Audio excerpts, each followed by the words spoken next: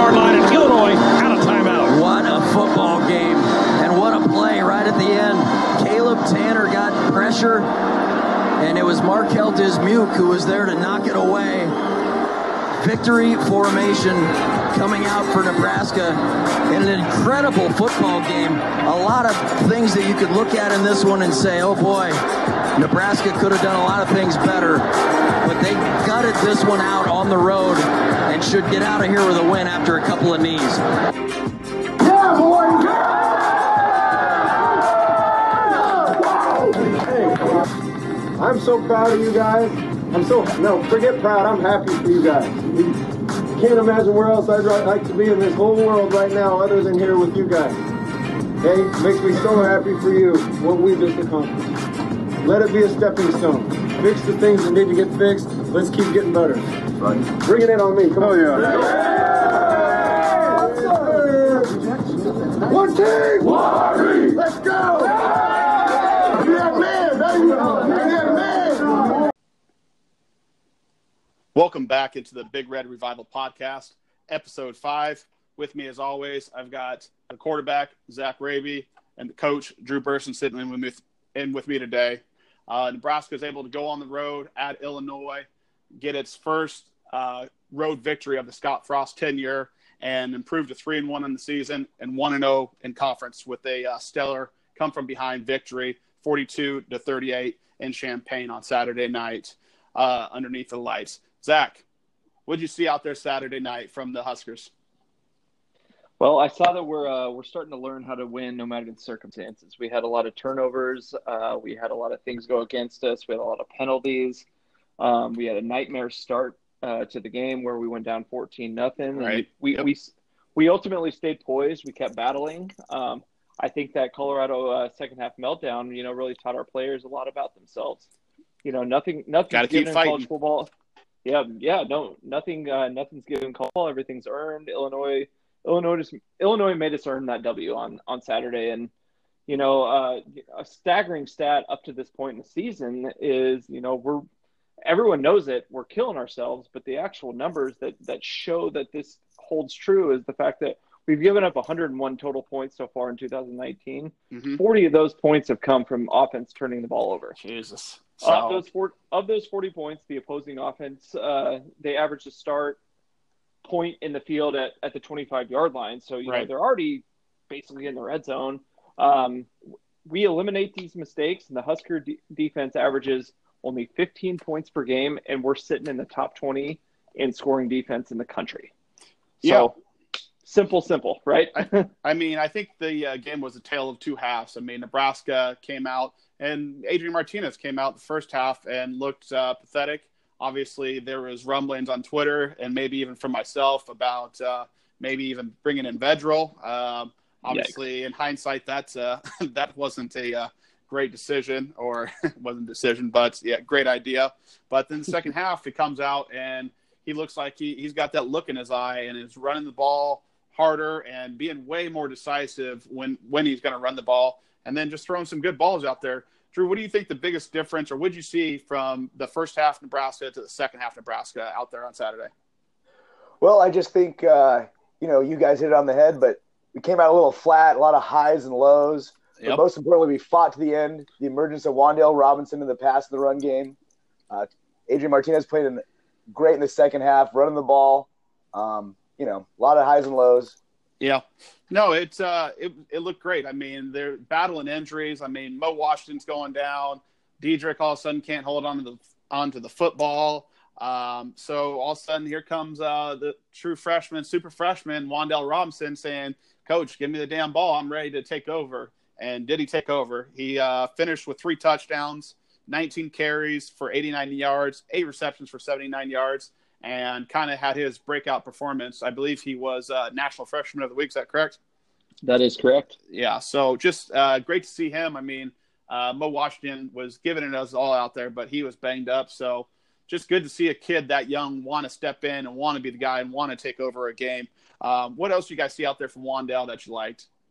Well, I really liked his vision and his running ability. When he was playing running back the second half, filling in for an injured Mo Wash, his vision and cutting ability. He made the first guy miss every time. Every time. Grinded out yards. At the goal line, he was tough and just got in the end zone, willed it in the end zone. You love to see that out of a player. Right. Zach? Yeah, no, I definitely agree with what Drew said. Wan'Dale is, his first touchdown ever, he caught that ball out in the flat and kind of left that guy's jockstrap just sitting there on the 20-yard line and just ran in, hopped into the end zone. I love that move when they hop in there like that. Yeah. Yes. Martinez does it often, but no, I think that like he's just a natural game changer. I saw a fun interview with him with one of the guys. I think it was from 10-11 here in Lincoln, but just the kind of the whole like recruiting process and. Mm-hmm. Based on what I heard from the interview, it sounds like he was kind of pressured into committing some family or something. You're right. Yeah, and he said the whole time he was still a silent commit to Nebraska. Jeez. And it only lasted about a week into his. Yeah, exactly. I mean that's the whole thing. But the one thing that really stands out to me from Wan'Dale's performance on Saturday was the fact that like he asked Frost to get him the ball. Right. And to quote the movie, winners always want the ball when the game is on the line. Yep. And that's what we saw from Wan'Dale. We've seen it from 2 a.m. You look back to Amir Abdullah against McNeese State, and those are the type of players that can break a game open or win the game for you. And we got 2 of them on our team, thankfully. 3 of them. Mo Washington's a game breaker. Yeah, Mo Washington also is. He was a freaking warrior out there. Like every time he would make a big play, he was limping off, but you better believe you would see his ass back in there 2 or 3 plays later, just trying to make another play. And this is the new culture of Nebraska that Frost has been talking about. And you're seeing it before your eyes. Yeah, the thing that kind of jumped out to me was, the second half was that Nebraska had long, sustained drives. I mean, they had 8-play, 10 plays, 11-play, 8-play drives. So it's just kind of a little bit different than what we've seen from them. We usually a quick, 3 to 5 plays, either going 3 and out or 5 to 6 plays. So it was good to see them in crunch time, especially when we're trying to grind the clock out to be able to put together long, sustained drives. Nebraska ended up running 98 total plays. I mean, that's the most plays since 1995 when we played Pacific. So that was a beatdown too. Yeah. So 95 plays is just, astounding and just ball control. So, seeing the final score at 42-38, you would think, well, okay, it was a close game. But then you look at the box score and you see 700 total yards of offense for Nebraska and 2-something for Illinois. But then you scroll a little bit farther down and, there it is. Turnover battle. Once again, the turnover bug bit Nebraska. Had 4 turnovers that led to 21 Illinois points and really kind of put our defense in a bad spot all of the first half. But it just continues to be a sore issue for Nebraska. Martinez now leads the country and turnovers with 13 fumbles and 7 of them lost. So not the best stat you want to have your quarterback leading the country in, but you know what? At this point in time for the program, a win is a win and, just kind of survive and advance. But obviously the turnovers is something that we're going to need to clean up if we want to have a chance to accomplish any of our season goals. Drew, do you think what do they need? What's going on with the turnover? Why can't Nebraska seem to hold on to the ball? I don't know. It seems like something that's plagued us for many years, few different coaches. It's just for some reason something we can't in the water, huh? Yeah, exactly. The Great Plains, I don't know what it is, but it seems to be consistent year after year, no matter what the team or the coach. Unfortunately for us Husker fans out there, because it takes years off our life every time to turn the ball over. Absolutely. The funny thing is, Zach, me and you were talking throughout the night, and at no point did we ever really feel like Nebraska was going to lose the game. I mean, we were calling each other, and it was just like, man, I still feel like – because we could feel that we were better than them, and it was just like, a fumble here, a fumble on the 2-yard line, and we'll, of course, score off of that. And then that Martinez – forward pass, fumble, came forward, empty hand, whatever. Just the turnovers kept biting us. But like I said, while we were talking, at no point did we think that Nebraska was going to lose that game, which is obviously drastic from last season, huh? Yeah, for sure. But, I mean, no, it got scary a couple points because the fact that, we were down 14 several different times in the game and, we kept giving them great opportunities to, just kind of take off on us, and then they would give it back or just kind of stall out. Like that was one of the most non-aggressive teams I've seen in a long time. Like they had a lot of opportunities to kind of just step on our throat and really take shots, especially at the end of the first half where they just kind of just ran the ball out and kneeled on it. And Lovie Smith got booed. Yeah, after the first half, you saw what Nebraska did last week at the end of the first half. Exactly. It's going into the game, this was Nebraska was a 13-point favorite, so we're thinking, okay, this is a nice opening start to the conference season, and this should be a relatively easy win for Nebraska.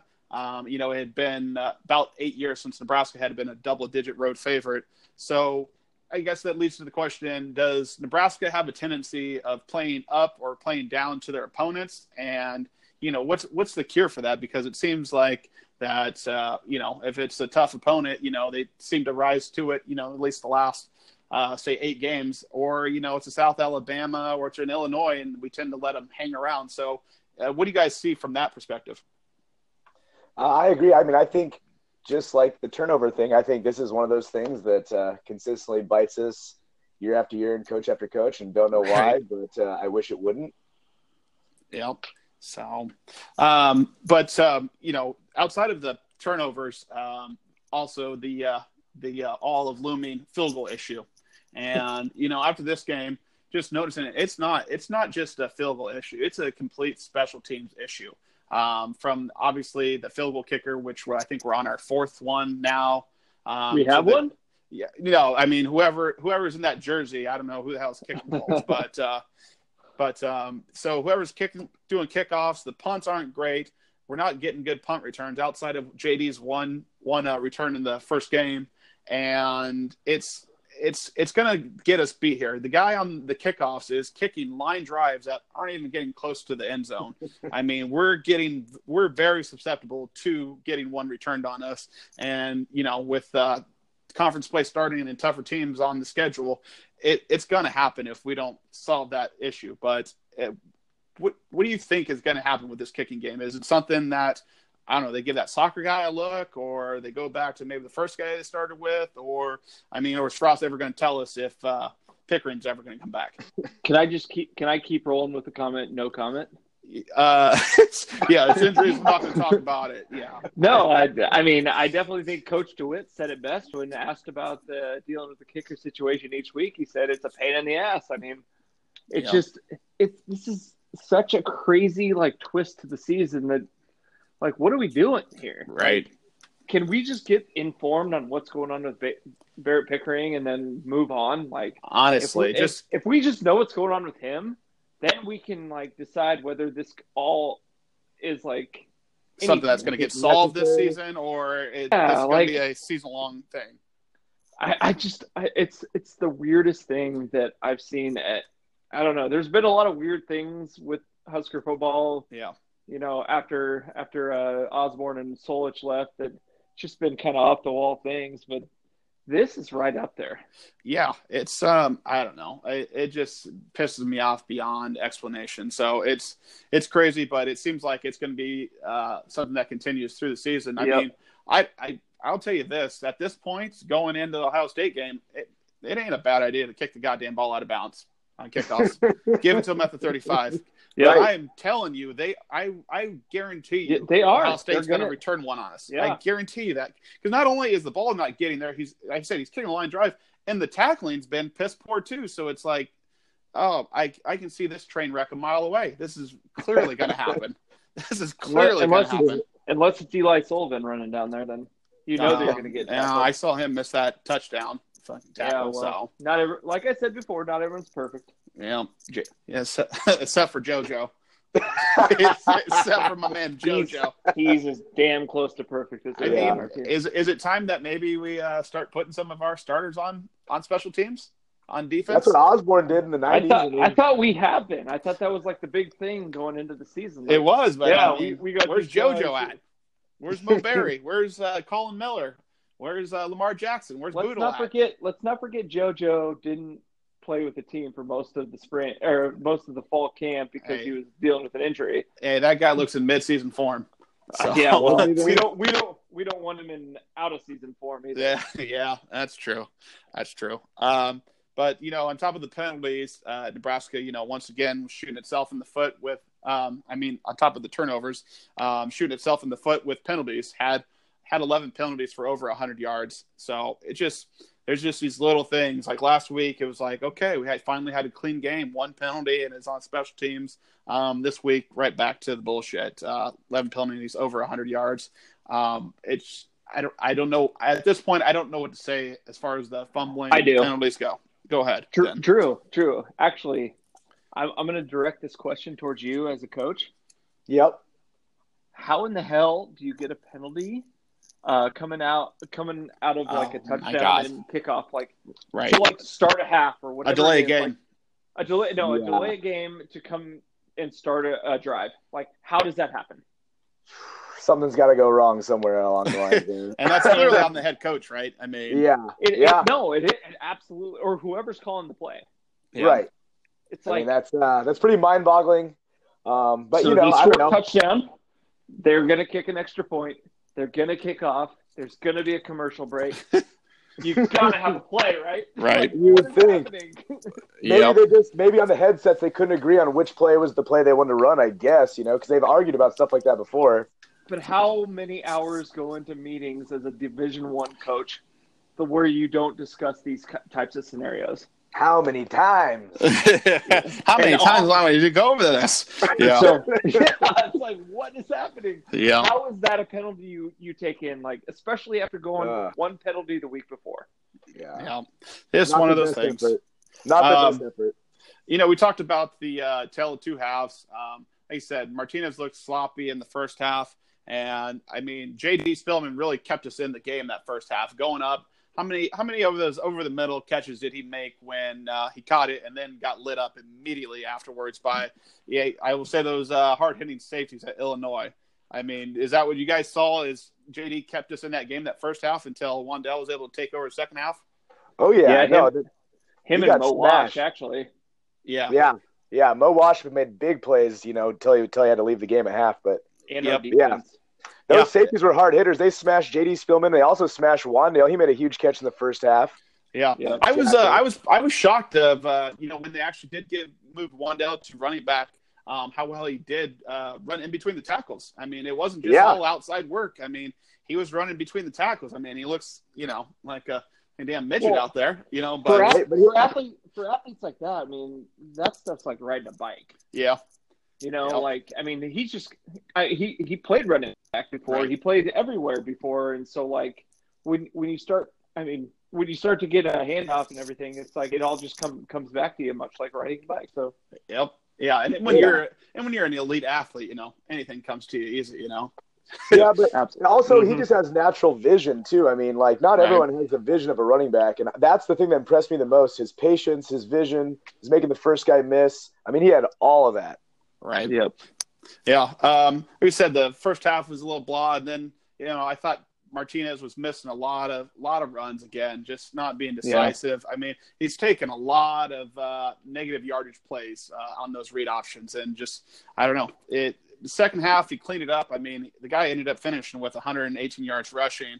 And over 300 yards passing. So the second half, he came out and looked like a completely different player, and he looked like the Adrian Martinez of old. And I think when that's happening, Nebraska got a chance to beat anybody. When Martinez is clicking, it's just you feel good about who you got at Salem Collar when he's got that look in his eye, gets in the flow. What do you think we need to do to help him get in that flow quicker? He's yet to play a complete full game. Start to finish this season. I think they tried to do what you were saying when he ran the ball so many times, like 8 or 9 times in the first half of the Colorado game, and he was pretty involved and he played really well, and he was 9 for 9 passing. Right. And I think they were intentionally doing that. I think we just got to do that again earlier. But we did have called runs and zone reads, and I don't know, maybe it's in his own head. Yeah. I don't know. As much as he struggled to start this year, after 4 games, the guy is leading the Big Ten in yards per game and total passing yards. So it's like, I mean, are we nitpicking here, or is it a real thing, Zach? Well, I think you're definitely nitpicking because you're calling for a Hey, that was a short 5-minute window. That was the whiskey and the vodka, right? That was the whiskey and the vodka. Yeah.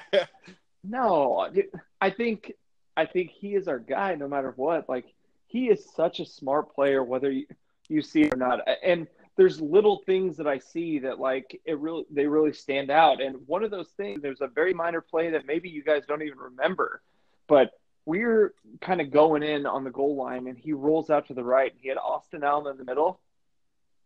And instead of, like, throwing him the ball and having Austin Allen get lit up potentially and, like, losing the ball because it would have been his first catch of the season. He's definitely got a big target zone. He does, but, like, if you go back and watch this play, you'll know what I'm saying here. But he throws it at his feet to give the offense a realistic chance to score the next play. Yeah. Because that play was going to result in either, possibly like him bobbling it and going up in the air, dropping it, getting split in half like in not exactly. And I mean, there's a lot of things, and like when you see it, you see the interaction between the two players and Martinez, and they show the camera on Martinez and Austin Allen. Austin Allen kind of like is like, what the hell was that? And and Martinez like, nope. And he pats himself on the chest and he's like, nope, I got it. Ow. And he did it for a reason. And it's just things like that. Like, he is so good. And did you call those intangibles, Zach? Yeah, I mean, I kind of over-explained intangibles there, but yes. No, I'm just saying. I think that's what you're saying. Those are intangibles. That's what scouts live for. He was kind of just saving his teammate because it wouldn't have been a good situation if he would have caught it.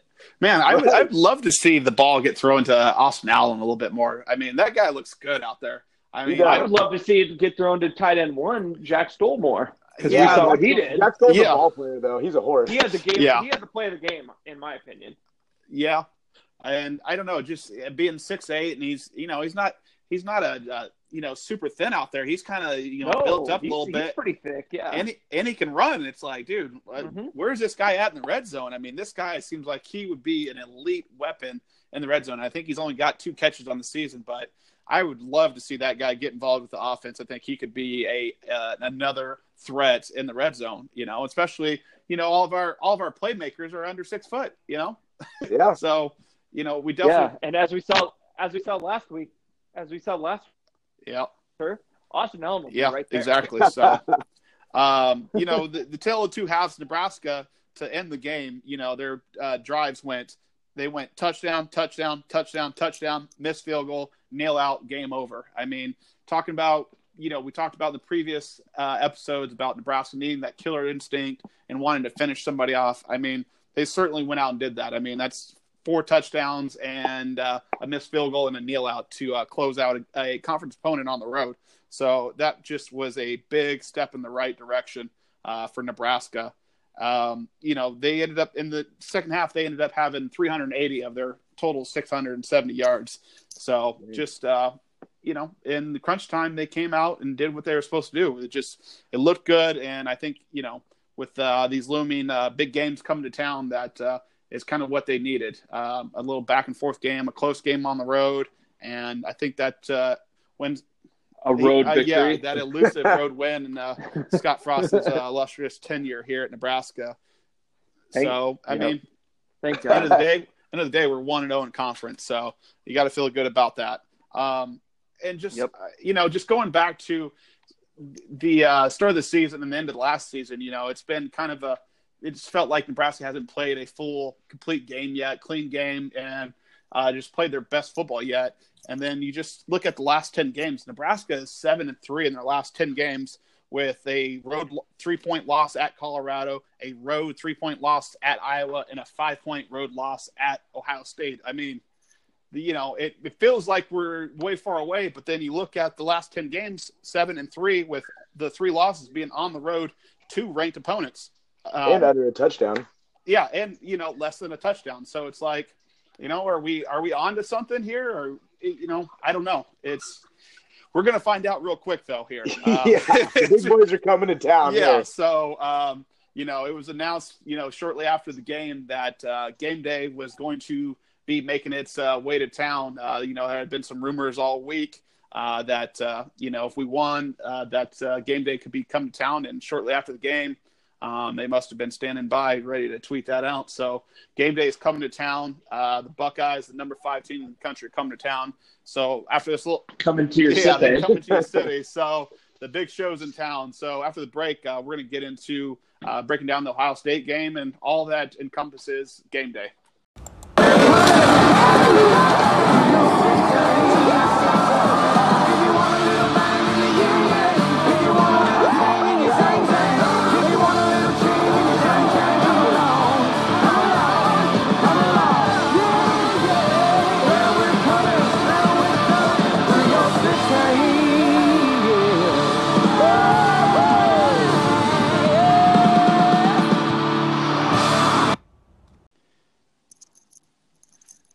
All right, welcome back into the Big Red Revival podcast. When we left off, we mentioned that College Game Day had decided to bring their talents here to Lincoln, Nebraska for the Ohio State game. So with this game is one of those games that, could be a program changer, could be a season changer, or, it could be the latter, unfortunately. So when you got Game Day in town, it just kind of puts the whole focus on your team, on your program, on your city, on your university. And I'm a firm believer, and there's no such thing as bad publicity. So I think it's just a great event. I mean, College Game Day is, I think, something that we all watch. It's, the best sports show going outside of TNT's basketball show with Barkley and Shaq. But, I mean, Game Day is a staple for college football fans. And when you get one in your city, you need to take advantage and you need to enjoy it, because it's been 12 years since the last time Game Day's been here in Lincoln. So it's a big game. It's a big weekend. You've got the basketball kicking off. You got Rick Ross coming to town. Game Day's in town. I mean, this is what college football fans live for. So, it's time to embrace it. And I don't know, what are your guys' whole views on Game Day and how it affects the game or the university or any of that? Well, I think Game Day is a special event. It's a special holiday. It doesn't come around all that often, It right. means that you're the premier game. I think it's going to be awesome atmosphere. Gabrielle Union, Dwayne Wade, Ricky Rose, all in town. Big boys are coming to town. Absolutely. Going to be a lot of celebs in town, like you said. Absolutely. Yeah, and also, too, it's Game Day, so I know that you know this because we both lived in other states.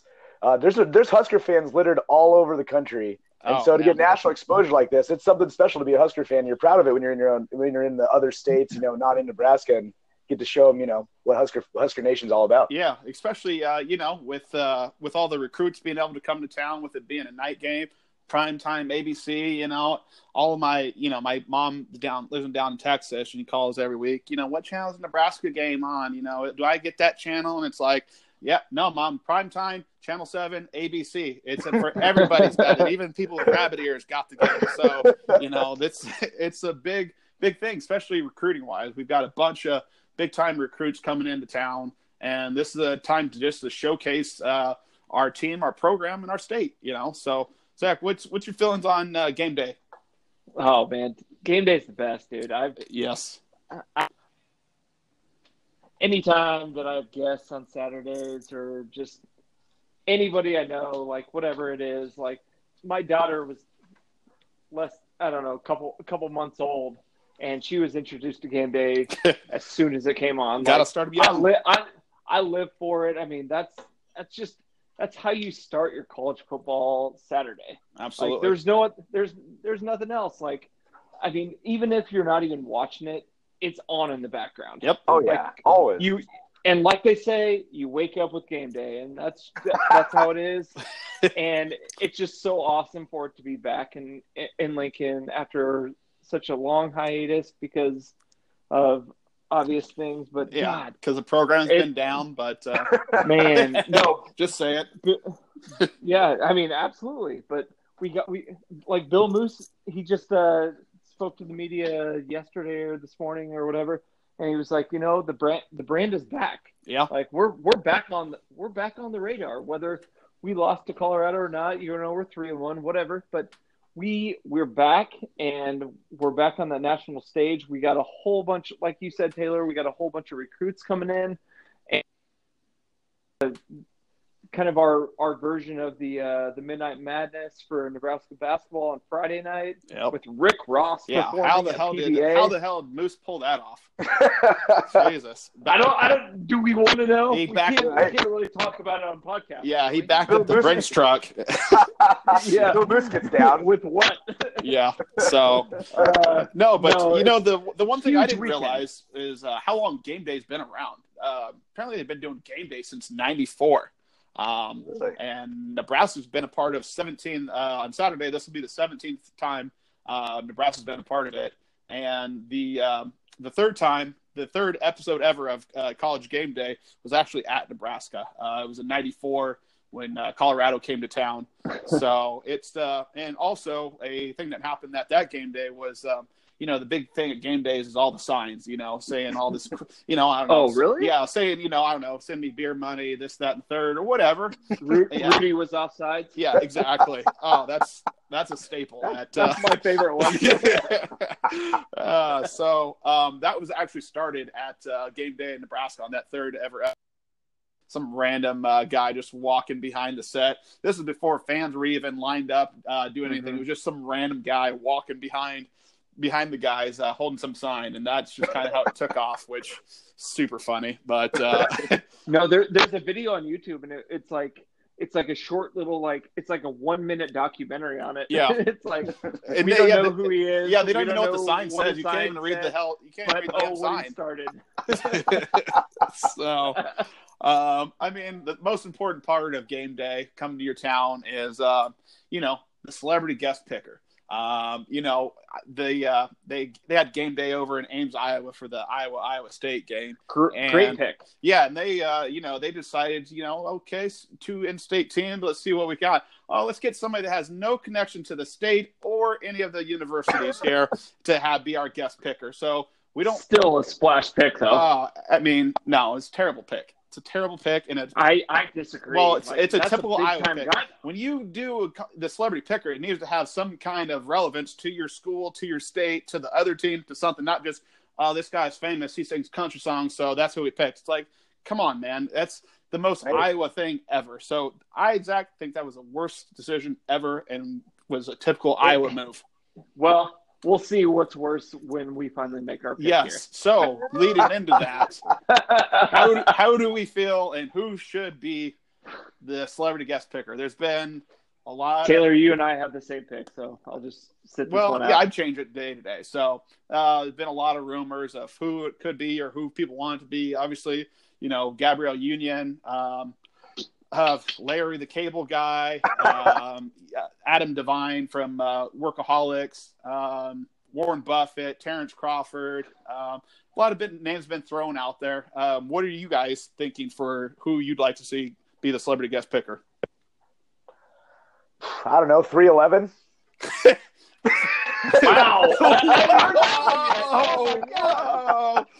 Wow! Whoa, man! I've not heard that one yet. Drew, I am shocked. I honestly, I did not see that coming. But yes, those guys are from here. Yes, so that would fit the bill. Zach, what say you?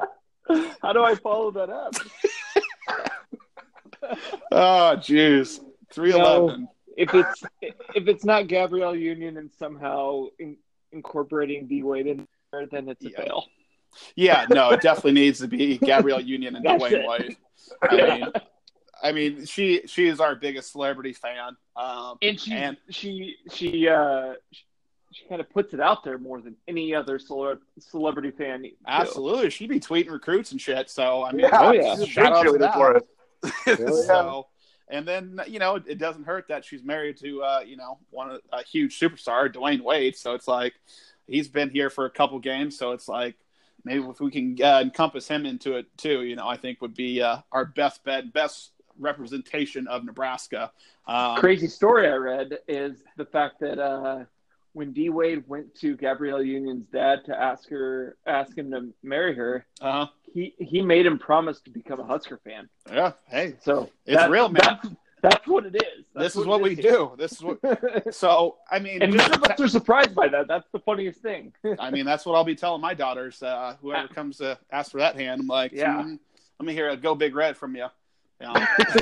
So, but I think there's been a lot of pushback on maybe having Larry the Cable Guy be the celebrity guest picker, and I am definitely in that camp of not having him.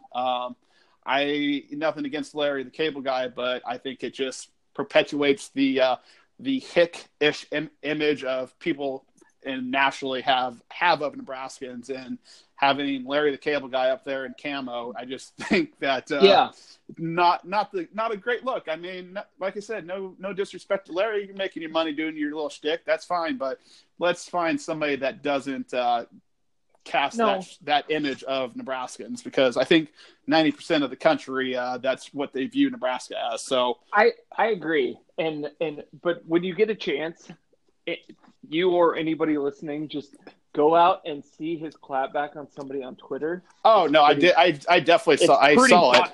Yeah. But no, I will say that he's done a lot for the university. He's a tremendous fan. He's a great supporter of the program. Right. Huge donor, obviously. But there's just no cool factor there. Right. Exactly. That's what we need. That's what we need. I mean, exactly. Look at what Georgia did. Georgia brought in Jeezy. Right. Exactly. They got Jeezy. So, what? Mr. 17-5. Yeah. That's how you get those 5 and 4 stars to campus now. Yeah, they said they wanted to see Jeezy the Snowman. Problem, but... Exactly. So it's going to be a big weekend around here. He said the last time Nebraska hosted it was, when USC came to town and kicked us in the mouth. But the last time Nebraska was in a game day was actually at Wisconsin, I believe in 2011, when Russell Wilson was their quarterback. And Nebraska Nebraska football loves nothing more to get embarrassed in prime time, and that's what. Hey, we were up 14-7 in the second quarter in that game. Yes, we were, and that was our first Big Ten game ever, official conference game. Yeah, it was. Yep, and what a welcome. Game day was there, and Russell Wilson ran it up on us. Ended up getting beat 48-17. So, it is what it is. Nebraska, like you said, Nebraska's got unfortunately a bad habit of coming up short in big spots. So, except for Michigan State, I guess, which leads to me, I guess, to this question: where do you guys come out on moral victories? Is it a real thing? Is that possible? Is at Nebraska's point in time right now, is maybe playing Ohio State close and getting beat late a moral victory? Or what do you guys think of moral victories? No moral victories. Plain and simple. The only victory Yeah. W's and L's, huh? Yeah. I mean, some may say that last year's Ohio State game was a moral victory, quote unquote, or whatever. But I'll bet you if you asked any of those guys on that team if that's how they felt, they're not going to tell you that. They're going to say, no, we should have won that game. And I watched that game. We should have won that game. Yeah. Drew, you're coaching a floundering high school football team that's, Yeah. Continue. Accurate, yes. I mean, what's your take on moral victories? I mean, it's Ohio State right now is a top-tier team. I mean, is this a spot where we could get one of those? Yeah, I mean, I don't know if you want to call it a moral victory. I definitely think even when you lose, you can take learning lessons out of those things. Right. You can just build maybe on that. Showing that you can play with anybody. Yeah, that's what we call a learning experience. Exactly. Okay. So I'm a believer in those. Moral wins, I don't know. Zach's right about standings wise, but I think if you win the moral victories or the learning lessons and learn from those lead to real scoreboard W's eventually down the road. So it's a part of the learning process, Yeah, I just think that, whether we win or lose, I think just a competitive game and not the last couple times we've played Ohio State outside of last year. I mean, we've had a couple embarrassing losses to them. Man. I think just coming out and, putting our best foot forward and, like we talked about the previous segment, not shooting ourselves in the foot, not turning the ball over, not committing a bunch of penalties, just playing a clean game, have our heads on straight, coaching, be on top of their game. It just needs to stay with these guys and give us a chance to win. Every facet of Nebraska football needs to be on point and have their head on straight. So it's so you winner. I feel like you're kind of giving us a participation trophy. You know what? Hey, that's where we're at right now. We're not at Ohio State level. We're never there. Yeah, well, we're never there. You got to get there. This is how we get there. I would feel comfortable covering. I'll just say it that way. Say it that way. Ohio State comes in at they opened up at 15-point favorites. It's all lines all the way up to 18.5. So they said 79% of the money is still coming in on Ohio State. So the public is not giving Nebraska much of a shake to do anything in this game. Not only not compete, but they're predicting us to get beat by 3+ scores. So Nebraska holds a 1-6 all-time record against Ohio State. That lone victory was 2012 or 13. 2012 when. And the only reason why we won that game is because we had a linebacker blitz and hurt Braxton Miller's knee, and he couldn't play the rest of the game. Their backup quarterback played, and that's how we beat him. Levante David knocked out Braxton Miller there in the second half. He had a day that day. Yeah, and then Rex Burkhead, he took over in the second half. And Rex Burkhead, what a stud. What a special player there. So we're 1-6 all time against Ohio State. So, the history's not boding well for us. But on top of that, they do have a rookie head coach and basically a rookie unproven quarterback. Through 3 games, they look, pretty goddamn impressive. But at the end of the day, who have they played? Have they been tested? Have they been to Memorial Stadium underneath the lights, conference opponent? The crowd is going to be absolutely crazy. This is their first game day experience as the quarterback and as the coach. So, and not to mention, unfortunately, Ohio State the last couple of years is known to have that one game each season. It could at Purdue, at Iowa, where they just completely shit the bed and end up getting spanked by an inferior opponent. So, because I think if you just match up talent for talent, Ohio State's clearly got more talent than us. But like I said, Nebraska needs to come out, play a clean game, and not kill themselves to give themselves a fighting chance. What do you guys think about what we're going to see from Fields and how the new coach is looking there?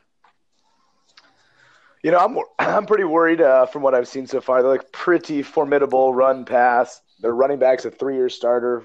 He's legit. Yes, he is. Quarterback, 6 touchdowns first quarter last week. Yeah, a record. He had 6 touchdowns in one quarter last week. So after falling down early to Miami of Ohio, 5-0, they went ahead and rattled off 76 unanswered. So Twitter was saying the sky was falling while that was happening. So it just I don't know. Like I said, we need to be on our game. Otherwise, we could get the doors blown off of us. So Justin Fields, obviously the transfer from Georgia, is put himself squarely in the Heisman candidacy with his play this season. I didn't think that he was going to be as good as he's played so far. The guys came out and looked just dynamic. I thought that his throwing maybe was not as great as it is, and his running is maybe not up to snuff either. But through 3 games, that guy looks as advertised. What have you guys seen from Fields? He's the Terminator. Yeah. He can run and he can throw. He doesn't make mistakes. Yeah. He hasn't thrown a pick yet this year. Yeah. So do you think maybe he's susceptible to, coming into his first conference road game as a starting quarterback underneath the lights, game day? Obviously, the crowd's going to be, getting live. So do you think that has a chance to rattle him, or you think that he's coming out cool and collected and ready to play? I think he'll be fine. We saw him on QB1. He was playing in front of 25, 30, 35,000 people in high school. Yep. This isn't anything new to him.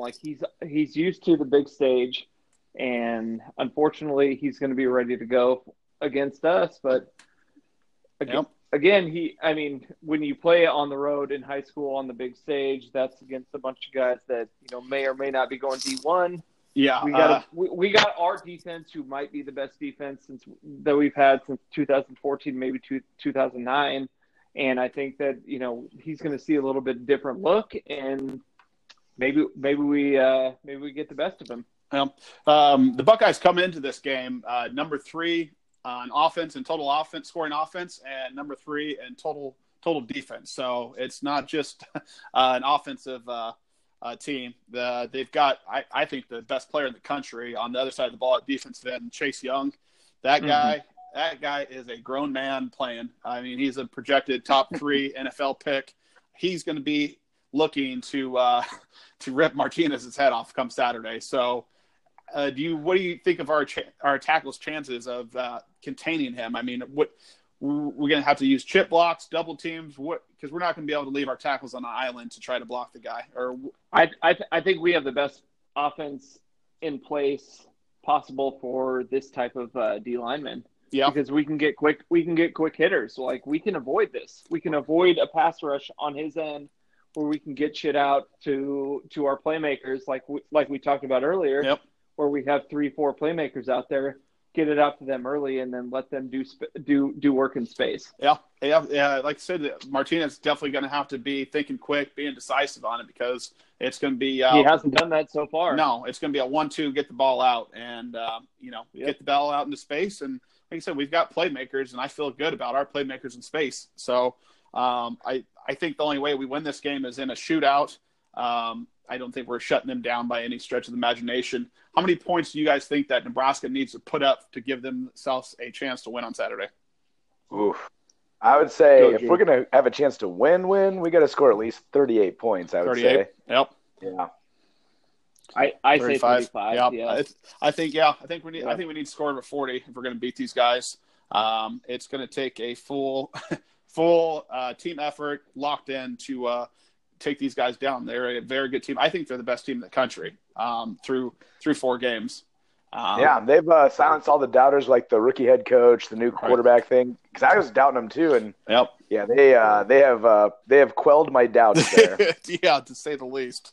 So, but it's going to be a special day in Lincoln. Unfortunately, the weather's looking not so great. I'm seeing a high of 67 for Saturday. So. Ooh, that's more than I saw. I thought we'd be lucky to get to 60, and then exactly. The temperature thing isn't the bad part. It's the rain. Because for me, maybe Fields doesn't like playing in bad weather. Yeah, for me, the perfect temperature for a football game is like 55 degrees. Like hoodie weather. Hoodie weather, basically. What does that do? What does that do for all of the recruits we have coming in, though?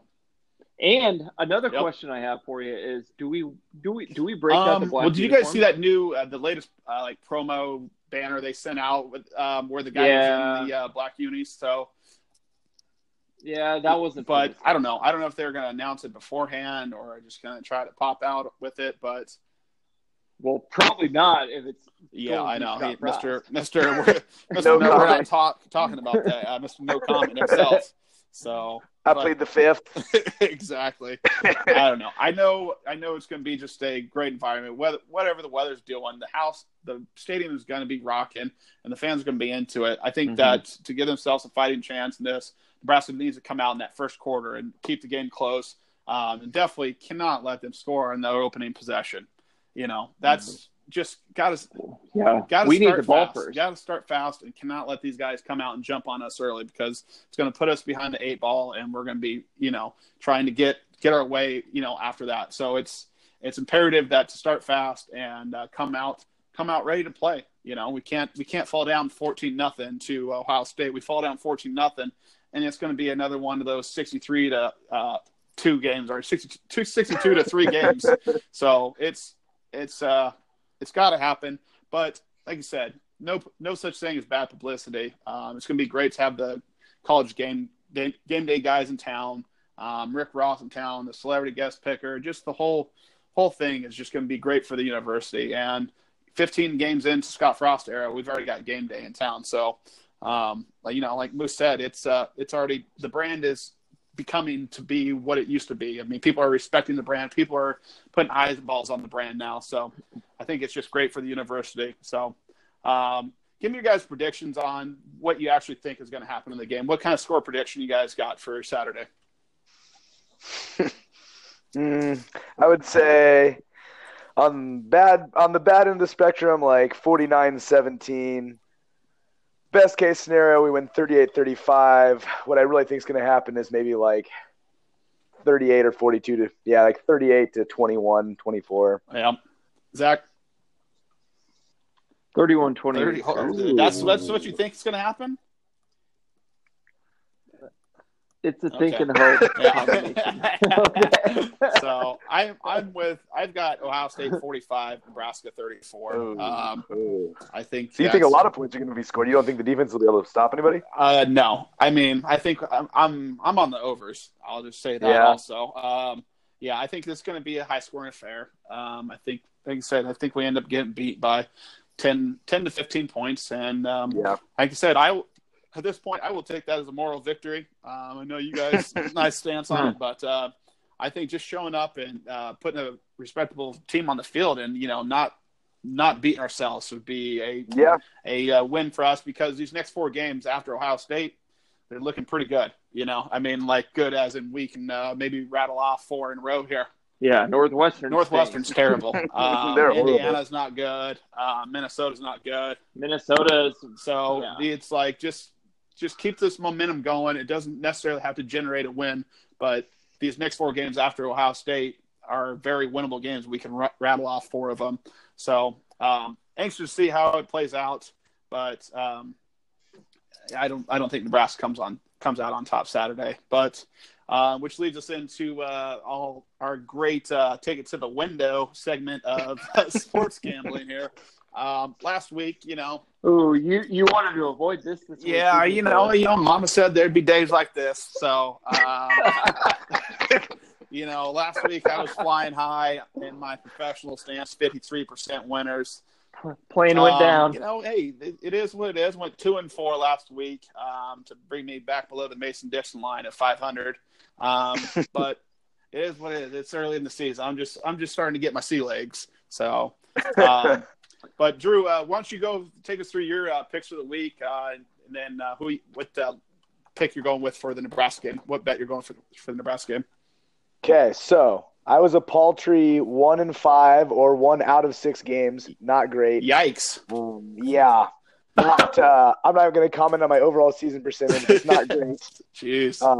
So just fade whatever Drew says here. Exactly. I was just going to say, so if you got some smart bettors out there in the world, I would just take whatever I say and pick the opposite. Yep. So the first game you're going to want to stay away from is Wisconsin minus 24.5 at home against Northwestern. Uh-huh. Yeah. Northwestern sucks. They're no good. Yeah, they can't score. Yeah, and Wisconsin blew the doors off everybody they played so far, so I'm liking them in that game. Right. Yep. The rest of them, so all my games are home team picks this week. So I got Boston College plus 6.5 against Wake Forest. Okay. They're at home. Purdue plus 2 at home versus Minnesota. And then I got Washington minus 10.5 against USC. And then minus 4 Okie State versus Kansas State. Yep. I think Okie State's got enough firepower that they'll get that done. Absolutely. And then for the Nebraska game, I'm kind of going the other way. I kind of fear their defense. They got some creatures out there. They got Chase Young, 7 sacks, 7.5 tackles for loss thus far. They just fly around the football. They churn out NFL players year after year. So year after year. It's a factory. So right. I'm taking Nebraska under 67. Or I mean, not Nebraska, but just under 67 for the Nebraska-Ohio State game. I think they might neutralize the offense a little bit. You kind of let us astray there. So, Zach, what's that? Go ahead. I don't need to explain my tactics, Zach. Yeah. So, what are you seeing this week, Zach, on the gambling side of things that what's your beak with? Well, Taylor, after the hard time you gave me last week, I came out again. What'd you go last week? 3 for 3 or 3 for 6. Yeah. So I'm still sitting at that weekend warrior status of 500. Yeah. Well, I believe it's a leader in the pack of us 3 degenerates. Yeah. But here we are. I got Memphis minus 11 against Navy Thursday night football. I don't think Navy's that great, although academies are tough to play against. Always. Cal minus 4.5 against Arizona State Friday night game. Cal's defense is good. Yeah, Cal's legit. And Ole Miss had the ultimate meltdown at the end of the Ole Miss Cal game. Yeah, I saw that. If you didn't see that, and you knew what the spread was, wow, watch that. That's on the bad beats, huh? No, It was on a good beat for me. That was the second half of the parlay that closed. Yep. Cha-ching. Winner. Iowa State -3 at Baylor. Okay. I think Iowa State's going to come back. They kind of bounced back after Iowa, and they'll be fine. Cincinnati -3.5 at Marshall. Better than the Marshall game, huh? Jesus Christ. Hey, that's where you make your money. Yeah, I know you're usually an action guy. Oh, big action guy. Can't wait till Tuesday nights come around where I get action. Yeah. We're going to have to move this podcast to like Mondays because I'm going to get some action in there. So I hear that. And then Stanford -4 at Oregon State because Oregon State stinks. Terrible. And then Nebraska pick +17.5. Zach is drinking the Kool-Aid this week. I will not put actual money on it because I told you how that goes. But I will take Nebraska +17.5 on the podcast, and then I'll just hope for the best. And just pray for the best. Well, that's all we can do, man. That's all we can do. Hope for the best. Yeah, for me, I've got Penn State -6.5 against Maryland. I think Maryland, last couple of years they've started off hot, upsetting somebody, and then kind of came back to earth. So I think Penn State gets it done against them this weekend. And then I know you said you like Cal against Arizona State, given the 4.5. I'm taking Arizona State with the 4.5. I like what Herm Edwards is doing down there in ASU, and I used to live down there, so I've got a little connection to him. So works up on that. Going next, Texas A&M at Arkansas. Arkansas is horrendous. I mean, they are as bad as it gets. They are the worst team in the SEC, and it's not close. I think after a tough loss to Auburn last week, A&M goes in there and puts it on them. And then I'm going with Notre Dame. I thought Notre Dame showed a lot last week against Georgia. I know a lot of people talk about Notre Dame not going to be able to stop the run, and Georgia is going to run the ball down their throat. Notre Dame looked like an equal to Georgia to me. So they play Virginia this week, and I'll swallow the 11.5 points. I like Notre Dame big. Outside of that, a little Pac-10 after dark action. Got Washington -10 with USC coming to town. Don't know who's going to be playing for USC at quarterback. They all seem to be serviceable. But I like what Jacob Eason, the transfer from Georgia, out there is doing. So I like Washington -10 on that. And as I said before, I'm on the overs for the Nebraska-Ohio State game. I think this is going to be a high-scoring affair, and it needs to be if Nebraska is going to give themselves a chance to win. So I'm taking the overs on 67.5 for the Nebraska-Ohio State game, and praying Nebraska shows up and gives us something to root for on Saturday night. So that's it, guys. What any closing statements to you guys on this big weekend ahead for Nebraska? Yeah, my closing statement is let's go out and win this one for Ricky Rose. Ricky Rose, exactly. So you guys attending any of the events this weekend, the basketball thing, or Zach, you're going to the football game, correct? I am going to the football game. I'm not going to the basketball thing, and I am not going to game day. I feel like I can appreciate it more if I sit at home and watch it and let's know what they're saying. But game day is for the kids. Let the kids enjoy it. Yeah, I'll enjoy it from my couch. But exactly, we're coming down to the game. Going to be at the Blur Tailgate Saturday, having some cocktails. So rooting on the Huskers.